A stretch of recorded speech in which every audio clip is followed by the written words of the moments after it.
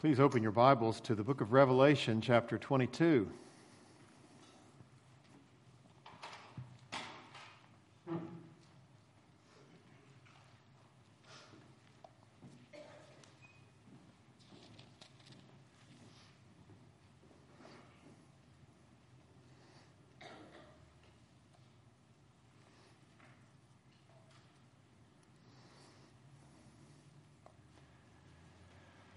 If you're ever in Owensboro, Kentucky, I think it's worth your while to go look at the sassafras tree that grows in downtown Owensboro.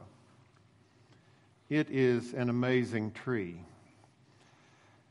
Probably 30 years ago, I was preaching in that part of the country, and the pastor took me into Owensboro for some reason. It wasn't to see that tree, but as we drove down the street where that tree was, I looked out the window. I said, "Is that a sassafras tree?"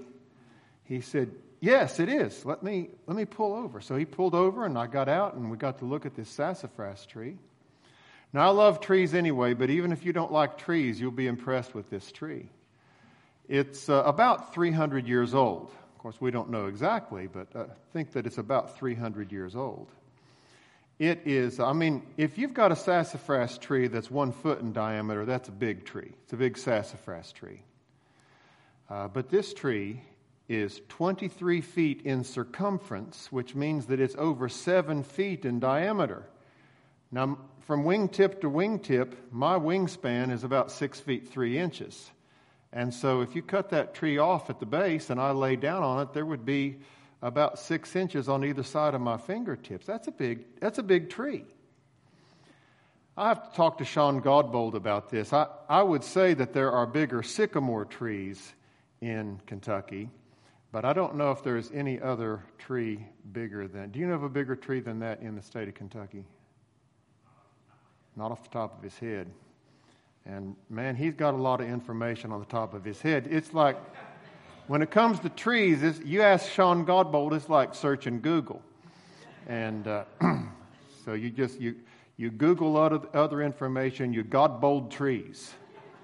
And so this tree is a massive tree. The seed of a sassafras tree is about the size of a peppercorn.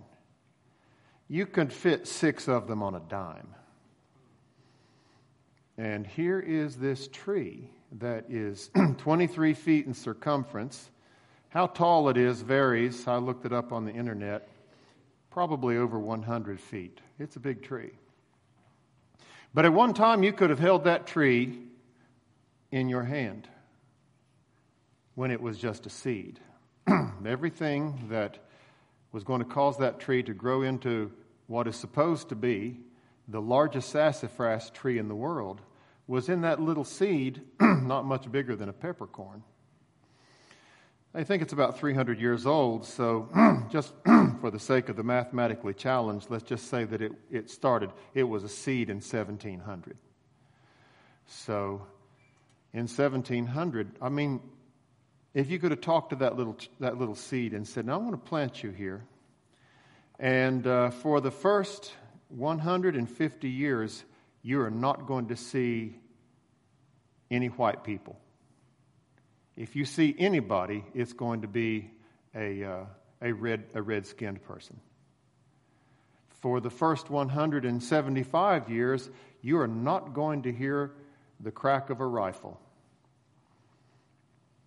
But eventually, there will be animals that take shelter under your branches. There will be birds and squirrels that build their nests in your branches. And eventually there is going to be a city that grows up around you. And through all of these years, you are going to just continue to grow." I think on the historical marker, it just says that the circumference of the tree is about 17 feet. But since that time, it has expanded another 6 feet. So it continues to grow these 300 years later. I'm going to use that as an illustration for what we find in my text this morning. I think that the church, and I'm using the church in a generic institutional sense, I think that the church is described here in Revelation chapter 22, the first 5 verses, which will serve as my text for this morning. I think that we read about something that commenced during the ministry of the Lord Jesus Christ. One of the amazing things that I find about what we usually refer to as the church, and I think that there are 3 or 4 biblical instances of the word church being used to refer to all of God's people.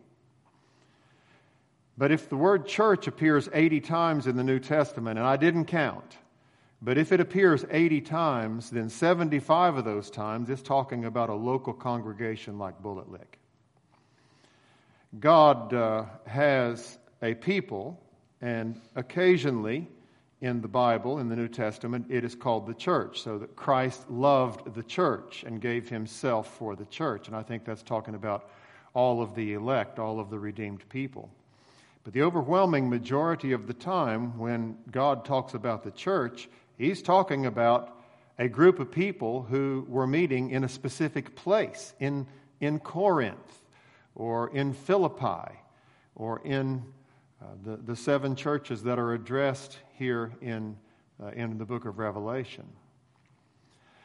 I say that because I hope at the end of this sermon you will have an increased appreciation for our church, an increased appreciation for this little church at the foot of the hill. If I were going to use a tree to represent the Bullitt Lick Baptist Church, then I might represent it as a tree that divides into 3 major boughs.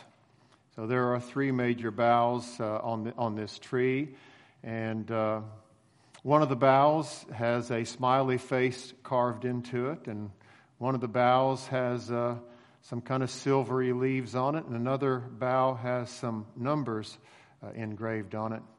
I wonder what that could represent. Well, the smiley face is one of the elders. It's Jim Bob Outland. The tree, the bough that has kind of some silvery leaves on it, that's me with my silvery gray hair. And the one with the numbers, that is our 3rd elder, Dean. And then, if I said, but off of these boughs, there branch off 6 or 7 other branches. You say, oh, I'm on to you now. That's the deacons.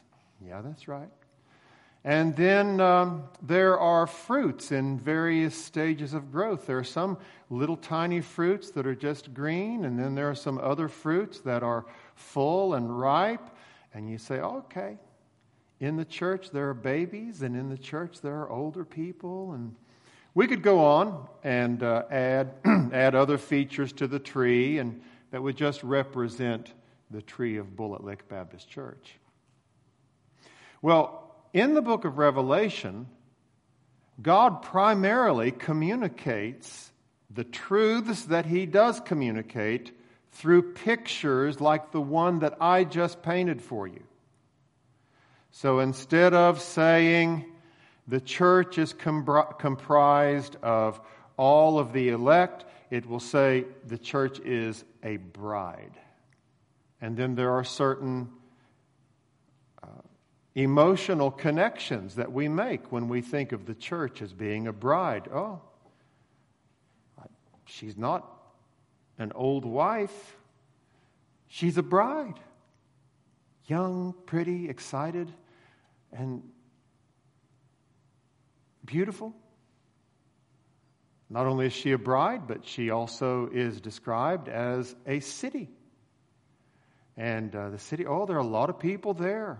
And beautiful things about this city. God manifests things about himself and manifests things about his people in the city that is the people of God.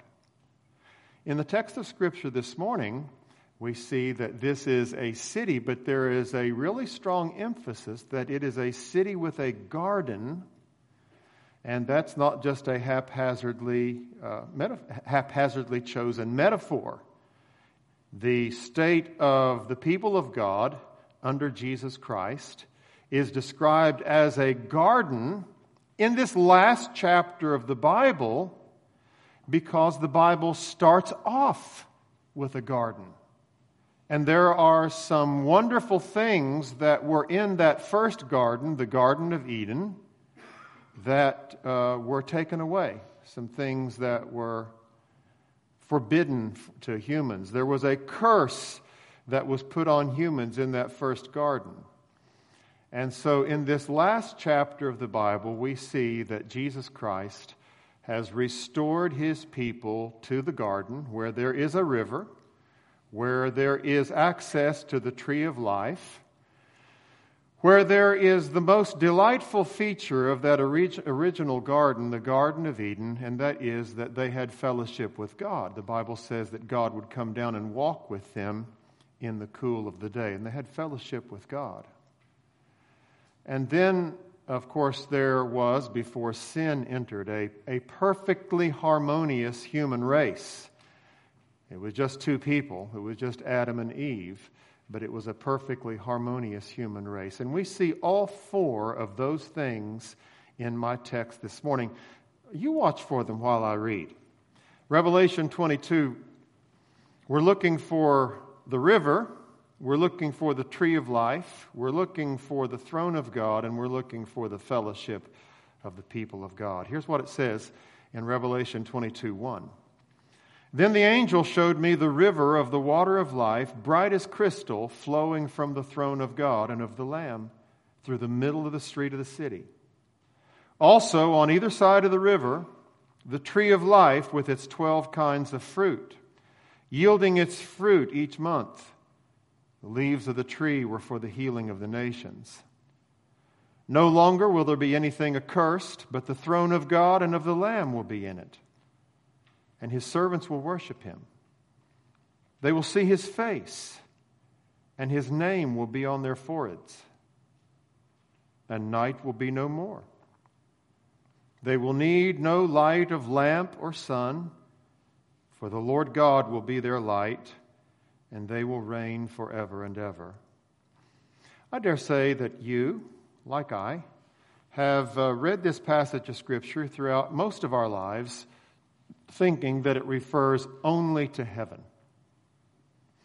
But as I began to try to explain to you last week, heaven is commenced on earth when you come to know the Lord.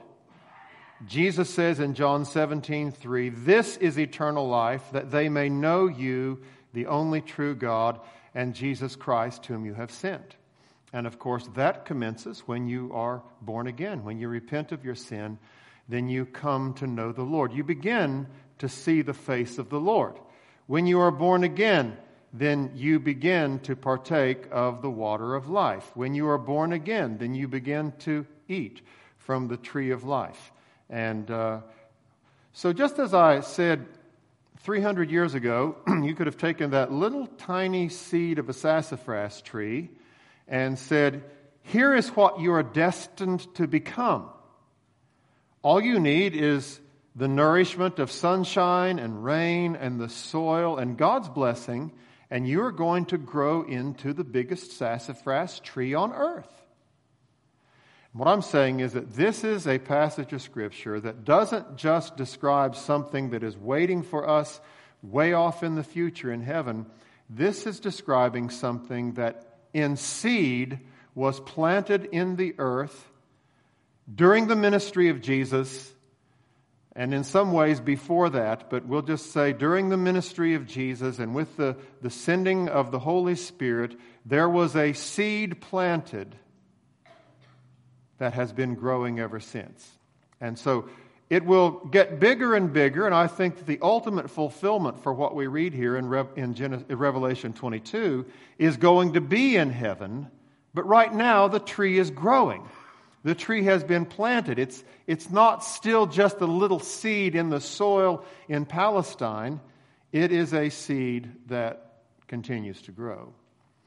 Jesus himself expressed the marvel of such a small thing becoming such a large thing when he used the example of a mustard seed, which he said is the smallest of seeds.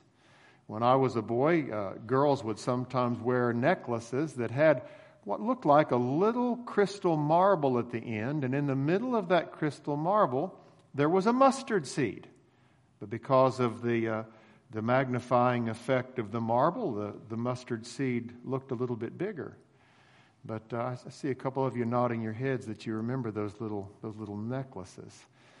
But it's such a tiny, tiny seed. Jesus said the kingdom of God is like a mustard seed, which, though it is the smallest of seeds, when it grows into a full-grown herb, it's big enough for the birds of the air to perch on and nest in.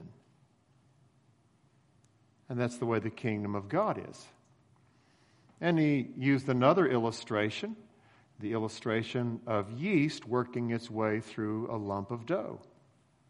Now, surely you ladies and several of you men have made yeasted breads. You take just a little tablespoon of yeast, or if you use a little packet of that Fleshman's dry yeast, and you mix that in with a fairly good-sized piece of dough, and leave it alone, leave it in a warm place, and pretty soon that little bit of dough doubles in size. Usually when it's doubled in size, that's when it's time to do something else. What made all that dough rise? How did it get all filled up with those bubbles like that?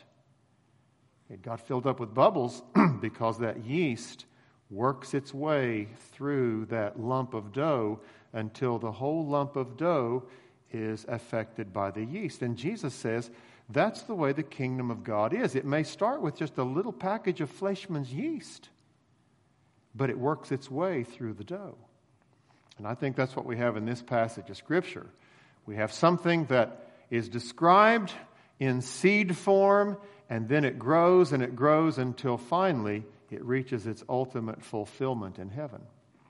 Let's look at these four elements, these three or four elements that are described here in the people of God. If you want to call it the church of God, you can call it the kingdom of God. But do keep in mind that this is not just a big thing that's out there. This is a little thing that we have a privilege of being a part of. So I'll try to remind you on how these things are manifested even in our own congregation. And the first thing that we see is the river of the water of life. So the angel showed me the river of the water of life. Jesus, during his ministry, at least 2 times, referred to his work as being the work of like a river. So, for example, when he met with the woman at the well, you can read about this in John chapter 4. Jesus says to the woman, "Whoever drinks this water will be thirsty again, but whoever drinks the water that I give him will never thirst. Indeed, the water that I give him will become in him a spring of water welling up to eternal life." And then John explains, by this he meant the Holy Spirit, whom those who believed in him were later to receive, for up to this time the Holy Spirit had not yet been given.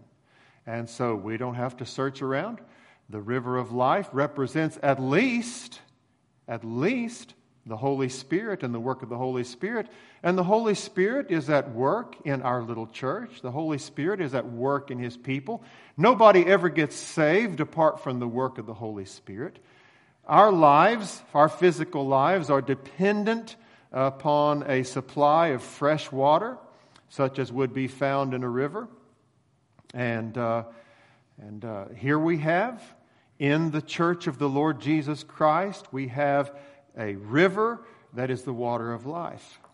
It's not a lake. It's not an ocean. It is a river that is ever flowing. It's a river that is always new. And it is a river of the water of life. A second time that Jesus referred to water of life is on the last and greatest day of the feast. This particular feast, they would bring out a bunch of water, and Jesus says, "If anyone is thirsty, let him come to me and drink. If anyone is thirsty, let him come to me and drink."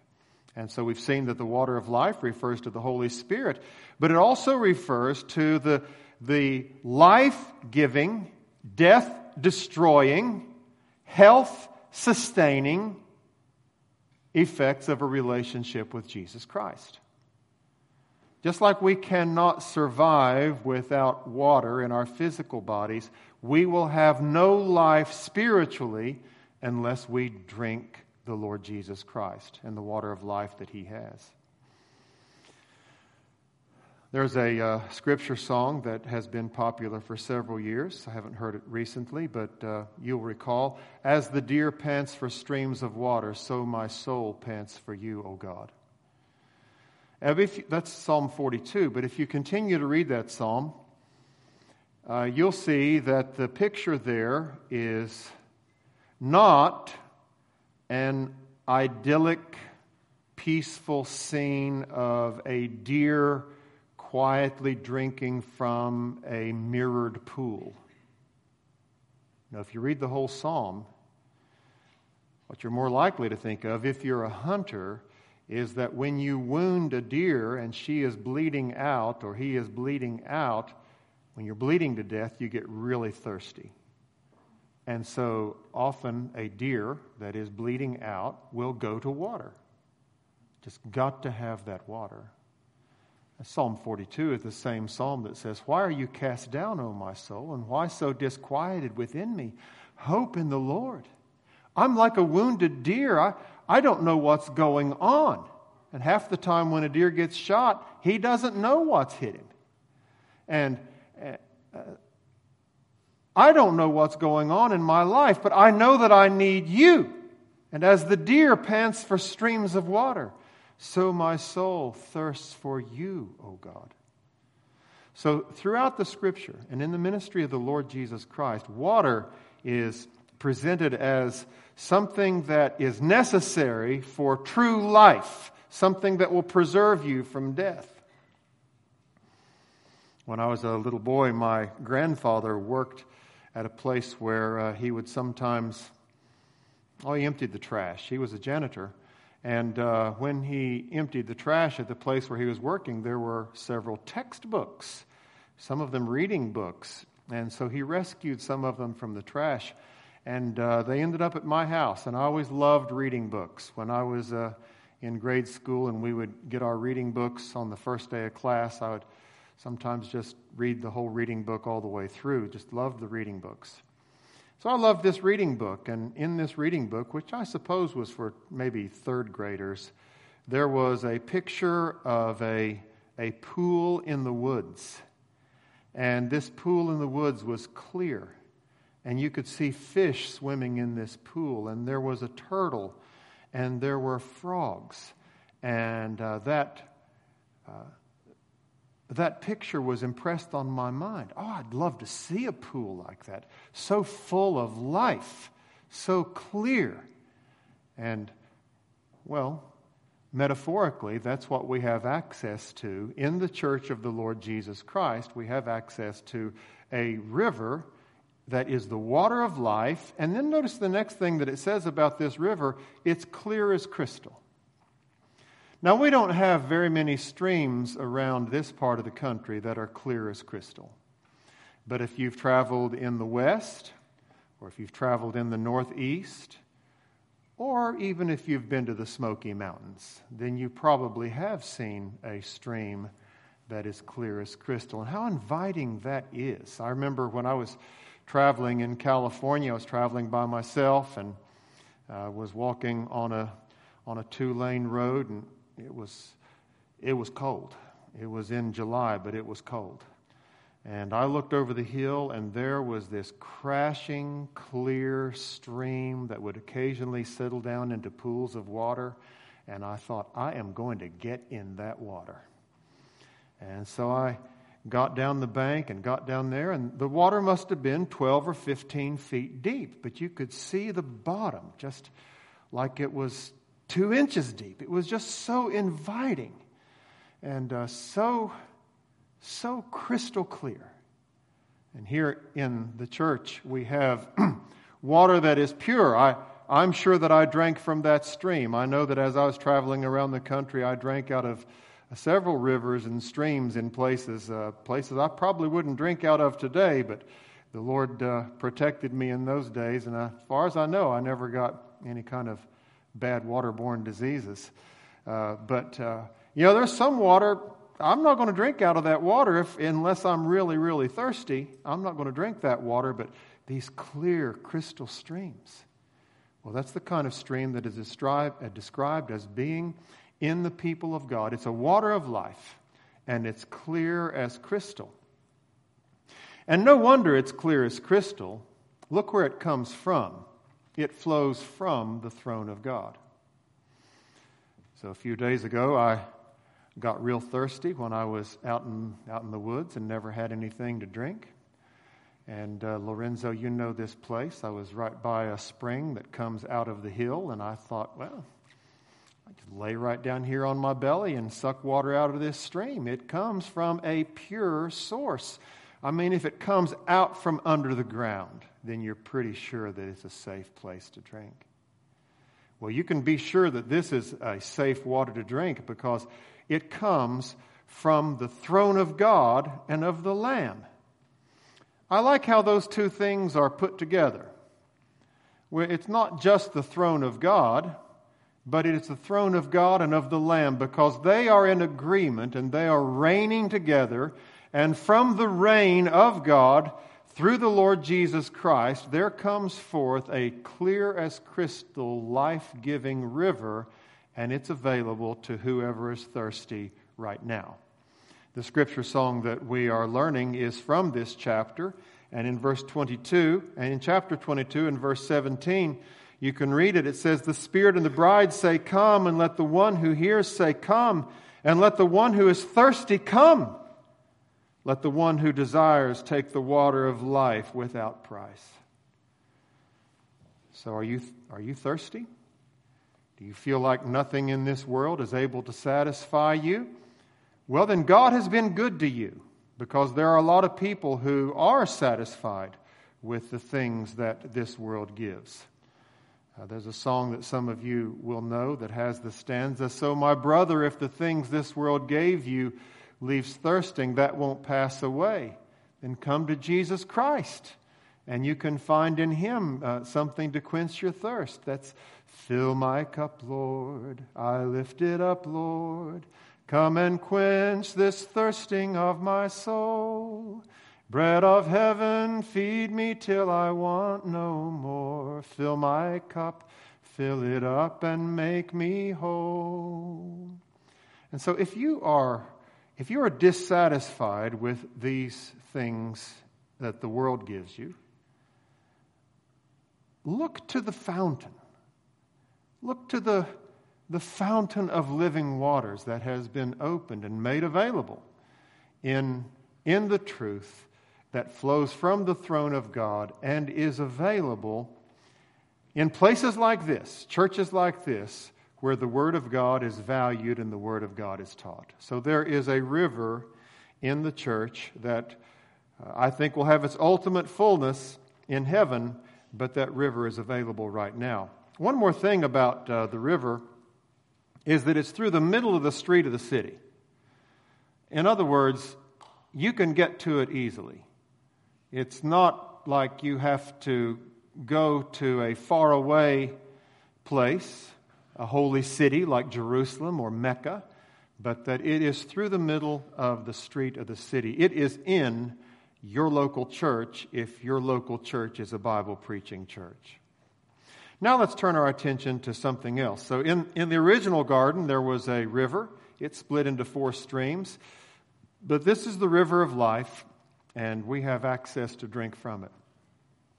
Something else that was in the original garden, the Garden of Eden, was the tree of life. But as we read in our scripture reading, God said, well, they've eaten from the tree of the knowledge of good and evil. We're not going to let them eat from the tree of life. And so they were cut off from the tree of life. That may be another way of saying that they died spiritually, just as the Lord had threatened they would. In the day that you disobey me and eat from the tree of the knowledge of good and evil, you will surely die. And so throughout the scriptures, we find the spiritual condition of people who are away from God as being dead. You were dead in your trespasses and in your sins, the book of Ephesians says. And Romans chapter 6 says, the wages of sin is death, but the gift of God is eternal life through Jesus Christ our Lord. And so in several other places, the Bible describes the spiritual condition of those who are not in fellowship with God as being a condition of death. Well, in this passage of Scripture, we have just prescribed what you need. You need to eat from the tree of life. Look at what it says in verse 2. On either side of the river, the tree of life with its 12 kinds of fruit, yielding its fruit each month. The leaves of the tree were for the healing of the nations. So in the church of the Lord Jesus Christ, access to life is once again offered. And it's with the tree of life, which I think symbolizes the work of the Lord Jesus Christ and the new covenant through His blood. And so 12 kinds of fruit, something for every kind of sickness that any one of the 12 tribes of Israel might have, or any one of the 12 apostles might have, represented the Old Testament and the New Testament. You can have access to the tree of life through Jesus Christ. It's yielded each month, and so it's always accessible. I think this is the same idea that is portrayed by the city going through the river going through the middle of the street of the city. It's not like you have to wait until the year of Jubilee before you can eat this fruit. No, it is always bearing its fruit. And the leaves of the tree were for the healing of the nations. This is one of the portions of this passage that makes me think it is describing something that is going on right now. Because in eternity, there will be no need for the healing of the nations. But there is now. Nations are at war with one another. There are black people who don't like white people, and white people who don't like black people, and brown people who are not at odds with, who are at odds with people of other skin colors, and nations fighting against nations. But here is a tree where if you eat from the tree, then all of those differences that you have with people who are from different nations and people who have different colors of skin become relatively insignificant. This tree is for the healing of the nations. One thing that happened in the Garden of Eden was that when the humans sinned, there was a curse that came down. So Adam was cursed that the ground would, of course, the first curse was that they would die. They would surely die. And then the ground would be cursed. Eve would be cursed in her childbearing. And then throughout the Old Testament, we just read curse after curse after curse. A woman is not allowed to go to the meeting place of the people of God for so many days after she's had a baby. If there is someone who has certain kinds of physical deformities, he cannot enter into the congregation of the people of God. If someone has leprosy, he's under a curse. He has to stay away from the people of God. Well, in the church of the Lord Jesus Christ, people of all kinds of spiritual sicknesses can come and be blessed. Here is a place where the curse is lifted. No longer will there be anything accursed, but the throne of God and of the Lamb will be in it. That's one of the reasons why there's nothing cursed anymore, because cursed things cannot be in the presence of God. Now, this is the second time that we've seen the throne of God and of the Lamb, that phrase. They are together. God has made a way of access to Himself through the Lord Jesus Christ, through the Lamb. And He's described as the Lamb because He is a Lamb who was slain and is now raised and is reigning in heaven. And so I think one of the implications of this is that God primarily does His work through local churches. So I was glad to hear Jimmy Winfrey telling us and reminding us of what we surely already know, is that primarily the work of God is not done through parachurch organizations. It's done through local churches. Certainly, the effective ministry of discipleship takes place through local churches. the conversion. Most people are saved through preaching at local churches. Thank God for radio ministries. Thank God for television ministries and print ministries and so on. But most people are saved through preaching that takes place in local churches. And most growth, substantial growth, takes place through the ministry of the local church. God asserts His authority and exercises His reign in the local church. The throne of God and of the Lamb are in it. And the result is His servants worship Him. And of course, this is one of the things that unites us together. In spite of all of our differences that we may have, they become relatively insignificant as we turn our eyes upon Jesus, look full in His wonderful face, and the things of earth grow strangely dim in the light of His glory and grace. And speaking of face, we see the face of God in the way that He manifests Himself in the church. Look at verse 4. They will see His face. Now, when of course, the face is the most expressive part of a person. If you want to know if they're pleased or displeased, you can't always tell by looking at their hand. But if you look at their face, that expresses the heart of the person. And so when it says that we see God's face, it means, first of all, that God has turned His face to us. Have you ever been friends with someone, or maybe your spouse, when he or she is angry with you, won't look at you? So, your spouse comes downstairs or walks into the room, and when everything's okay, they look at you, speak charmingly, walk over, maybe give you a little kiss. But when things are not right, they won't look at you. Face is turned away.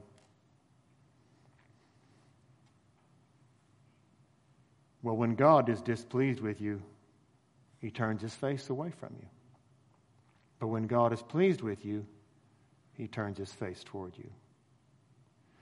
And so here in this city, the servants of God see His face because He's looking at us, not disapprovingly.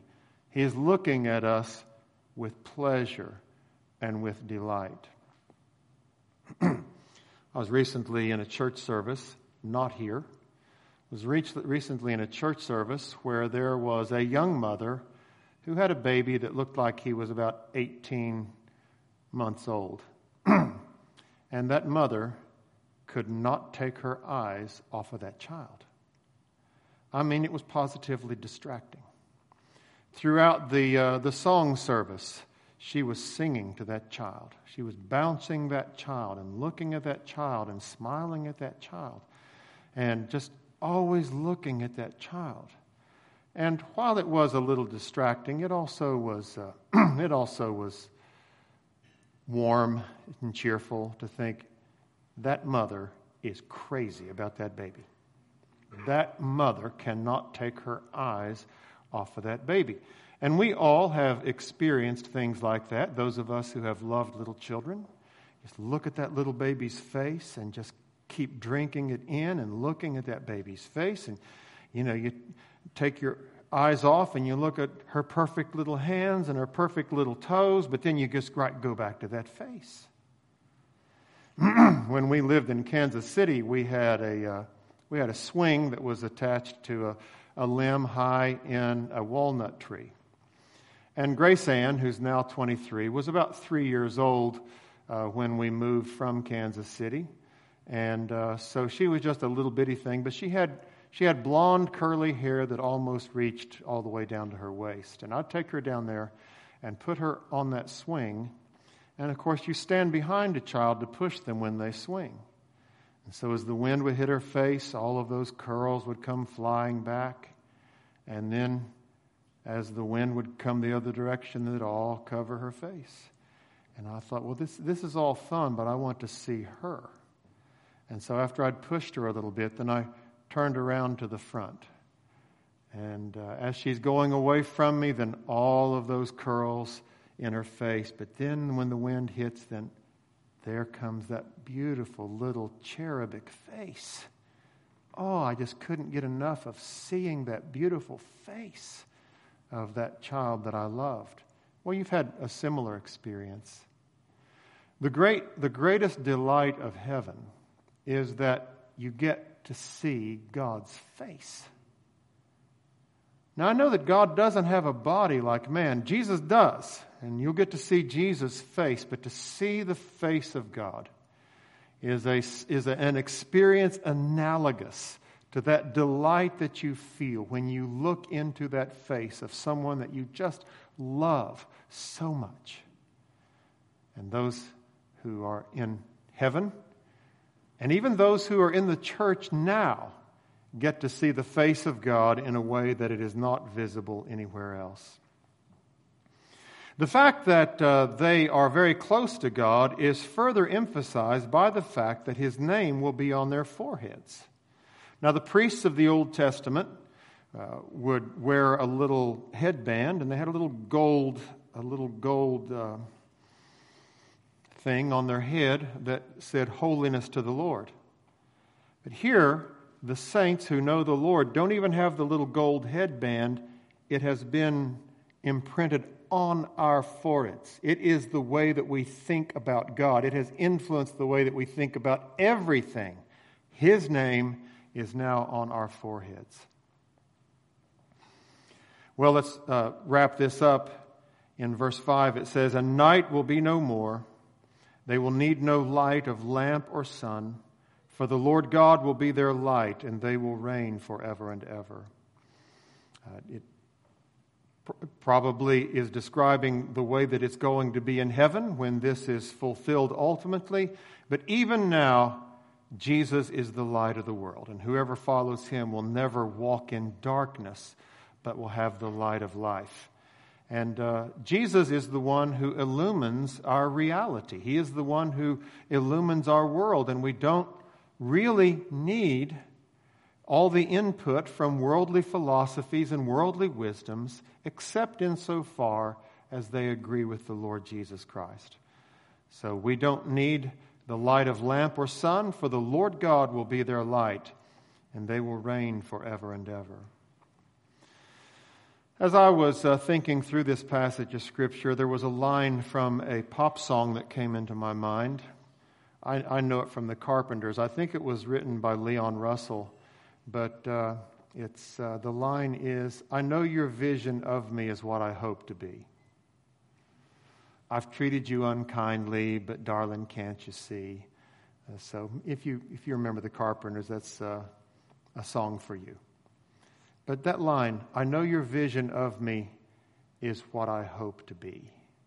It's the same kind of idea that people say, I want to live up to be the kind of man that my dog thinks I am. And in this passage that describes something that has already commenced, something that is already happening in local churches, I think of the line from that song, "I know, Lord, I know your vision of me is what I hope to be."